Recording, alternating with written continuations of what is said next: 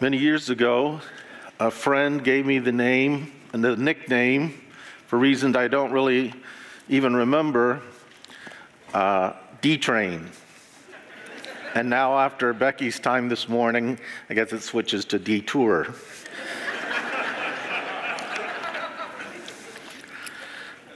I invite you to come with me to Romans chapter 8.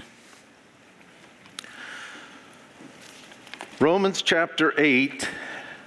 The last time I was preached, I was here in these verses later in the chapter when Paul is assuring us of God's unbreakable love to us. And if he gave us all things in Christ, if he didn't spare his own son, how would he not freely with him give us all things? But this morning I wanted to come back to an earlier section and to focus on a key idea that he shares here and that he shares from time to time in his letters, which he clearly views as important if we're going to stay strong in trusting in God and therefore following God. It picks up in verse 17. He's talking about, because of the work of the Holy Spirit, the Spirit teaches us to cry, Abba, Father. That's actually back in verse 15. The Spirit himself testifies with our spirit that we're God's children. Now, if we are children, then we are heirs, heirs of God and co-heirs with Christ.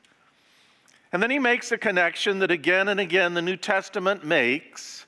If, indeed, we share in his sufferings, in order that we may also share in his glory. And so he reminds us of the reality of sufferings. And that leads to this kind of thematic statement that he makes in verse 18.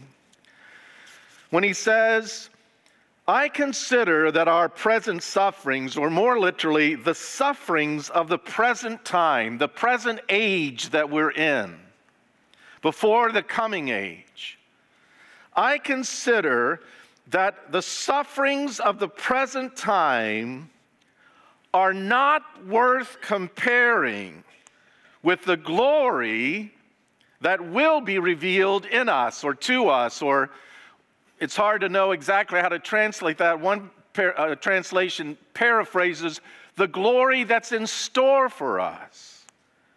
Paul says here and in other places, compared to what's ahead, compared to the glory that's in store for us, the sufferings of this present era, this present time of life that we lived in. Peter calls it a little while, but he means our lifetime in this fallen era, in this fallen world. Paul is just saying there's just no comparison. Paul thinks that our believing that that is really true is going to be essential if we're going to keep trusting in God and knowing his peace. Or as he puts it in another passage, so that we don't lose heart. Today, I've got so much I want to say in the message. A lot of what I'm going to do is assign you stuff to think through in further ways throughout this Lord's Day or this week. And one of the things is, what does it mean and what happens when a person, a professing Christian, loses heart?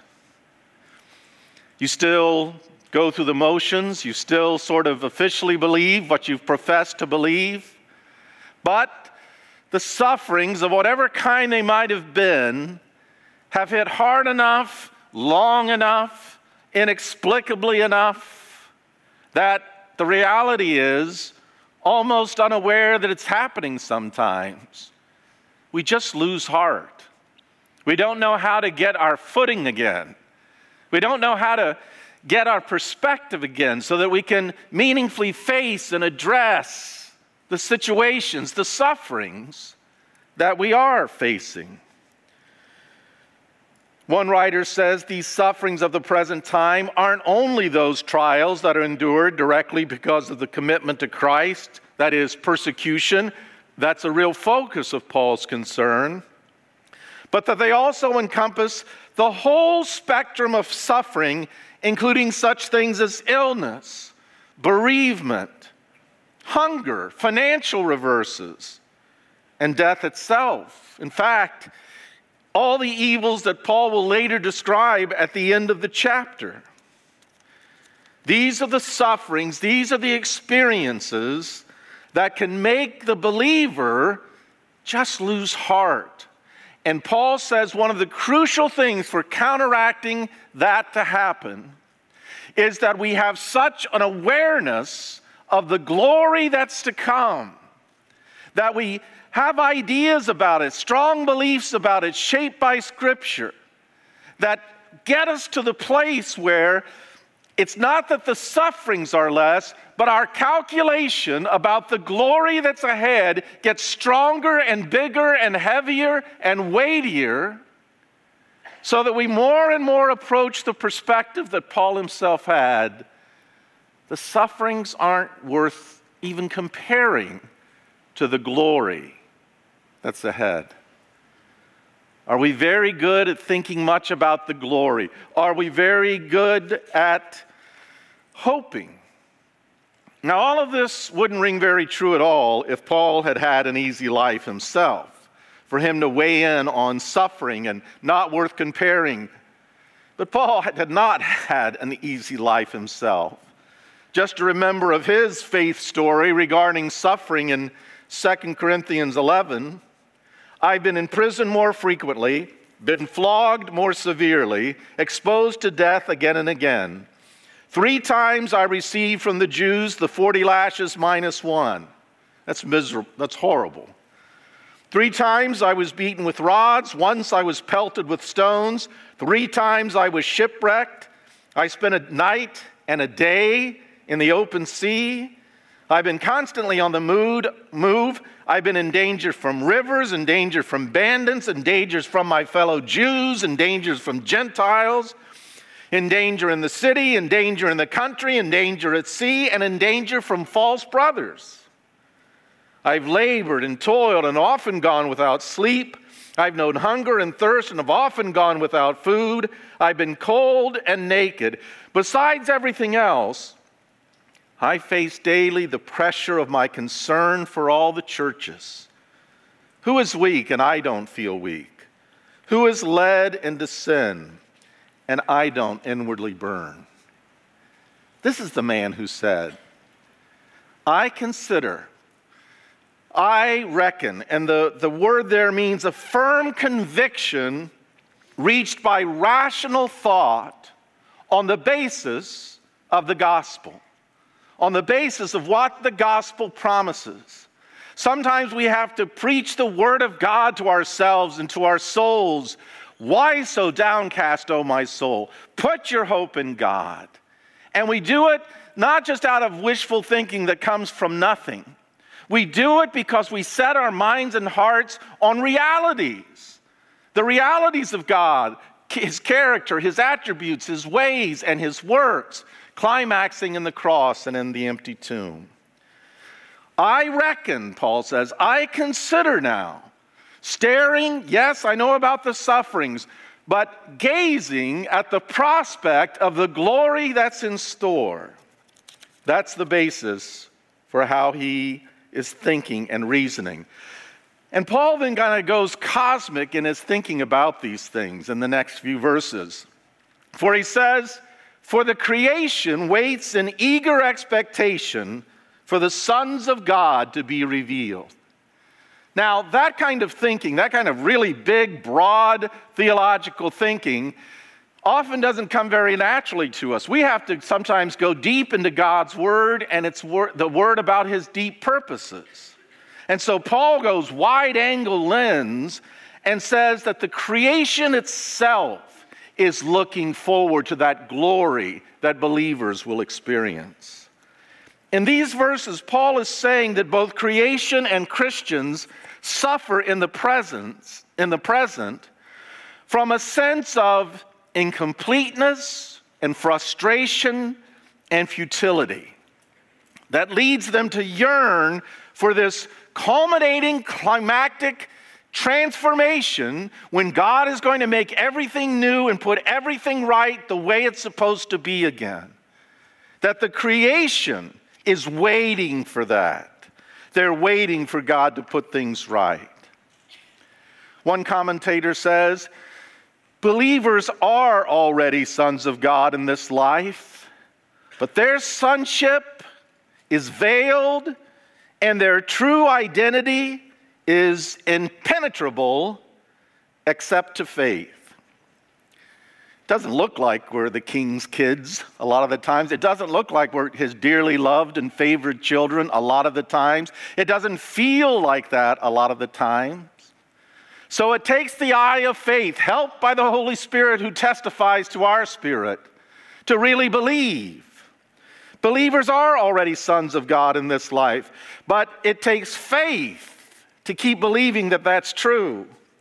Even they themselves have to believe in their sonship against the clamorous evidence of much in their circumstances and condition, which seems to be altogether inconsistent with the reality of being God's dearly loved child.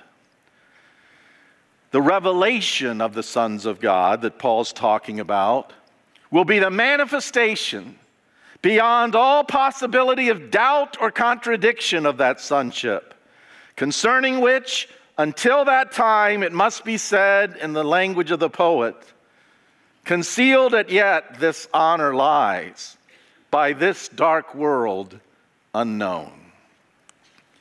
For the creation itself, Paul says, was subjected to frustration, to futility, not by its own choice, but by the will of the one who subjected it. And it seems there that Paul is talking about the curse. Once Adam sinned, there was a curse now on the creation. And it became subjected to frustration and futility. It couldn't become what it was supposed to be. And it's personalized, but that's done different times throughout the Old Testament. Now, the creation is in bondage to decay and corruption. It shows up in everything from cancer to catastrophes. In a world where there is disease, natural disaster, and death. All around us, things just seem to be falling apart. And for even seemingly the healthiest among us, we are in fact very much mortal, and the last enemy stalks us all. Even more, so long as the sons and daughters of Adam, the heads of the creation, refuse to lead the way and do their part, all the rest of the creation is frustrated and thwarted in fulfilling its own purpose of bringing glory to the Creator. But even in the midst of this divinely deserved judgment, there would still be hope, Paul says. In hope, verse 20. The first promise of the gospel, the good news that there would be a Redeemer who would reverse what the curse had done, is all the way back in Genesis 3 also. I will put enmity between you, serpent, and the woman. The battle's on between us, and between your offspring, your seed, and hers. He will crush your head, and you will strike his heel. At the end of Romans, in Romans 16:20, Paul refers to that. Satan will soon be crushed under your feet. There is now this hope that's planted in the midst of a world that seems so much marked by frustration and futility. It's the same word that's used concerning Ecclesiastes and the assessments of vanity, meaninglessness. But it is now injected with this hope that runs as a current throughout the Old Testament, throughout the life of the people of Abraham, throughout the life of the nation of Israel, with this promise, this accumulating promise that there is going to be a Savior King And he's going to put things right again. That the creation itself will be liberated from its bondage to decay and corruption and brought into the freedom and the glory of the children of God. That's what Paul says is ahead. For we know that the whole creation has been groaning as in the pains of childbirth right up to the present time, right up till now. Paul uses this vivid metaphor of groaning as in the pains of childbirth to both to describe the reality and intensity of the decay of a cursed creation, but also to remind us what comes after the travail of the labor pains. There is birth. There is a new birth and a reason for rejoicing. The Lord Jesus himself had spoken of the regeneration of all things. So Paul says, this world that we inhabit, subject to futility and frustration, but even the creation knows that it's not always going to be this way. Even the creation is looking forward and groaning with anticipation. But then he pivots his focus from the situation of the creation to the situation of Christians. Not only so, verse 23, but we ourselves, who have the first fruits of the Spirit, groan inwardly as we wait eagerly for our adoption to sonship. And the one thing that is most characterizing the incomplete part of our sonship is we're waiting for the redemption of our bodies. There's a lot about groaning in this passage. Sighing. There's a lot about groaning, really, in Romans and in the New Testament. Certainly the Psalms. And we want to be real as the people of God. And we want, when people engage with us, to know that as Christians, we're not always grinning. Sometimes we're groaning sincerely. Sometimes the weight of this world and its troubles and its trials and broken relationships, whatever it might be, we're groaning. And so he says, even we who have the first fruits of the Spirit, and that's glorious. When we were truly saved, when we were truly born again, every believer, the Holy Spirit comes to live inside. And that has to manifest itself emotionally in some way or another. Now, some people more emotional than others, some people more experiential than others, but that can't happen and nothing occur inside. And so there's this realization, there's this witness from the Spirit. I'm God's child now because I've trusted in Christ. We have the first fruits of the Spirit. So we have an appetite for the Word of God and the things of God. The worship of God really matters to us now. And we find joy in our salvation, and we are amazed by grace, and we are humbled by our forgiveness. It's just sort of unmistakable. The Holy Spirit really has come into my heart, come into my life. But as so many other aspects of our salvation, it's already but not yet. There is again an incompleteness. The metaphor of first fruits is, it's the beginning that guarantees the full harvest, but you don't have the full harvest yet.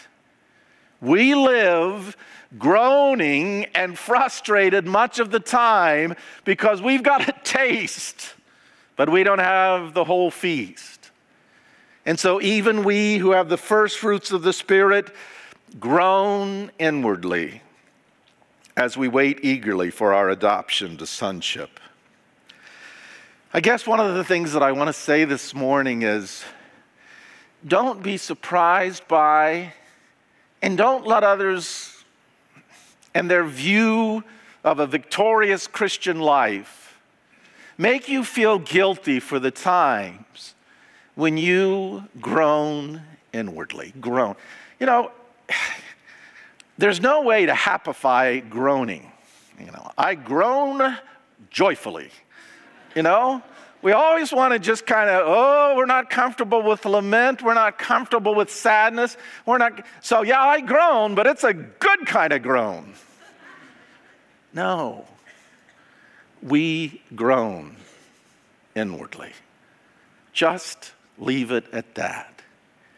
It's not the whole story, ever. Paul can talk about, and I've said it before, but Paul can talk about in 2 Corinthians 16, sorrowing yet always rejoicing. And if that makes you think personality disorder, you haven't understood the theology, the realistic theology of the Bible, because it matches our fallen human experience. We're not in glory yet, but we're headed there. So sometimes simultaneously, not sequentially. He doesn't say that in 2 Corinthians. He doesn't say sometimes we sorrow and then we rejoice and then we sorrow again and then we rejoice. He says sorrowing yet always rejoicing simultaneously. That's the reality. We are waiting eagerly. The word means, and J.B. Phillips paraphrased, kind of standing on tiptoe, just craning to see when it's going to arrive. We're awaiting eagerly our adoption to sonship, the redemption of our bodies. The New Testament teaches again that there's an incompleteness to our salvation so long as our bodies are not yet redeemed. And Paul says they're not yet redeemed. What was read in the scripture reading, flesh and blood isn't adapted, cannot inherit the kingdom of God. This corruptible must put on incorruption, and this mortal must put on immortality. And in that same chapter, the apostle says that the new resurrection body of the fully redeemed believer, resurrected, is a spiritual body. And spiritual there means capital S, spirit, then the suffix.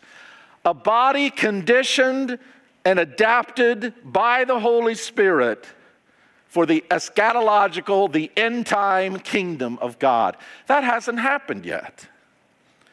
Or as Paul writes to the Philippians, we're waiting for his return when he will transform the body of our humiliation, of our humble state in this fallen world, into conformity with the body of his glory.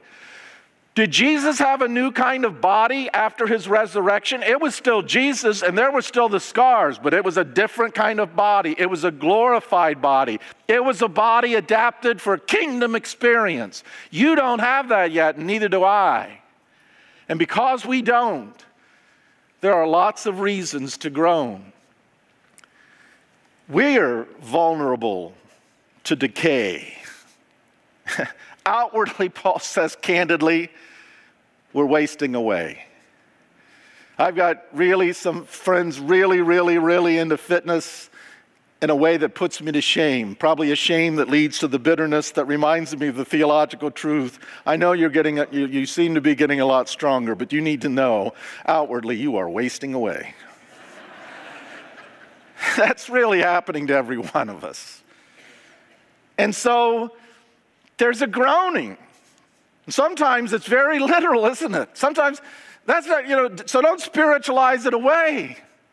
You've got a body subject to decay and corruption. There's a groaning that goes with that.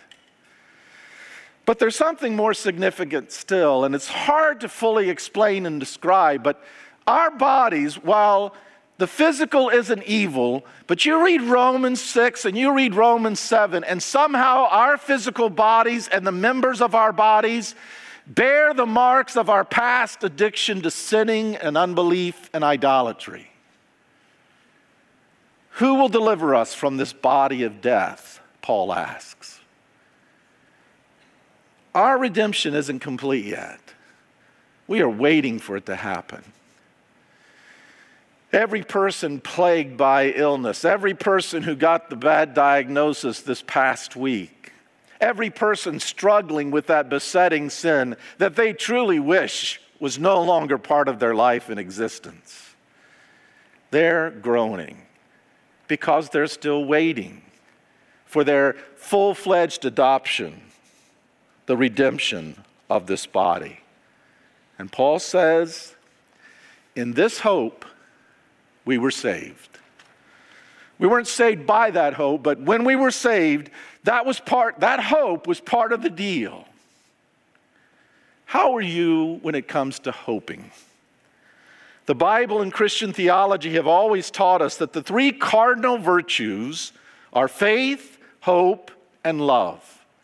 And in my experience, we think a lot about faith and we think a lot about love, however we do it enacting them, but I don't think we think nearly as much about hope and hoping.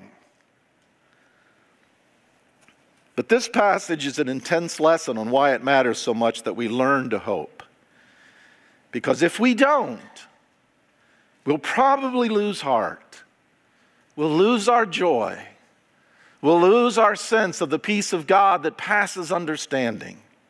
We'll lose our deepest motivations to keep worshiping.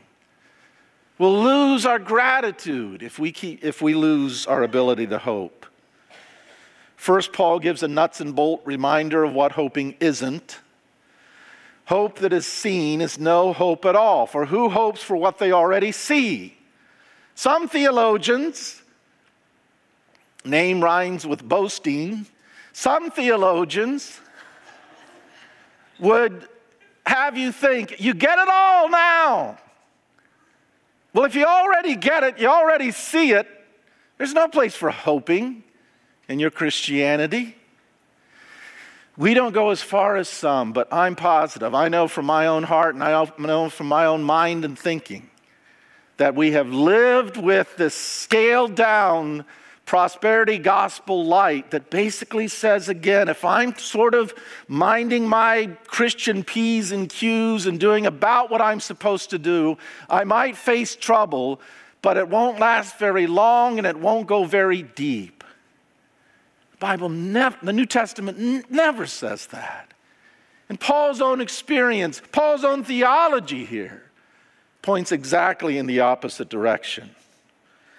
But if we hope for what we do not yet see, then we'll wait expectantly for it patiently, with patient fortitude.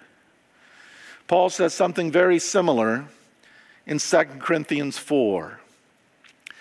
Though outwardly we are wasting away, verse 16, yet inwardly we are being renewed day by day. The believer who's coming to believe these things more and more deeply and getting a firmer and firmer grasp on the prospect of glory, even in the midst of the outward decaying, experiences the miracle of the inward renewing. For our light and momentary troubles, and again, only an apostle who's been through what he's been through could make that kind of claim credibly, or a Johnny Erickson Tada, or a Corrie ten Boom, or some of you in this room. Our light and momentary troubles are achieving for us an eternal glory that far outweighs them all again, incomparably better and greater.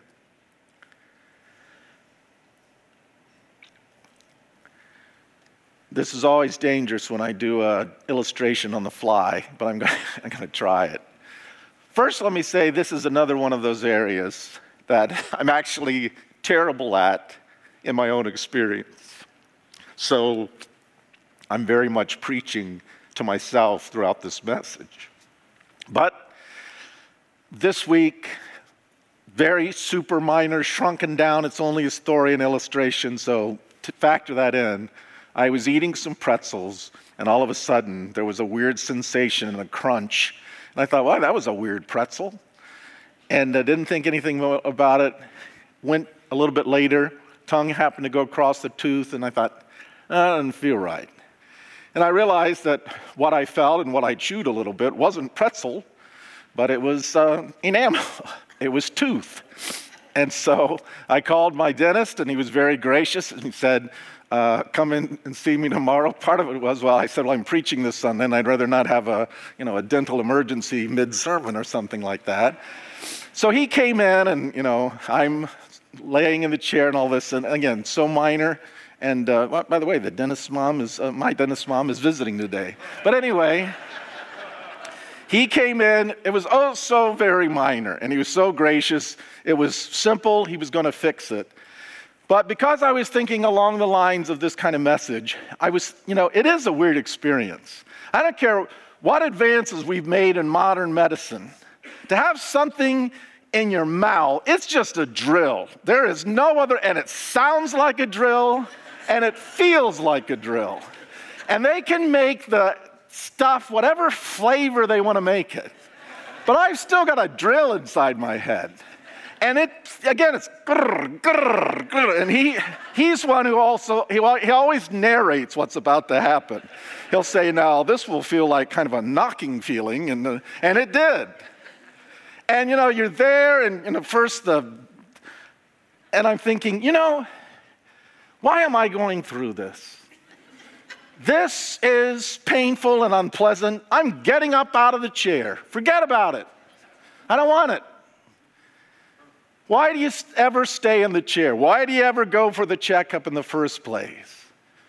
Because the dental health that's out there, if you do, is worth it. And it would be much, much worse if you don't endure the little bit of pain now. I told you it was a petty, small illustration.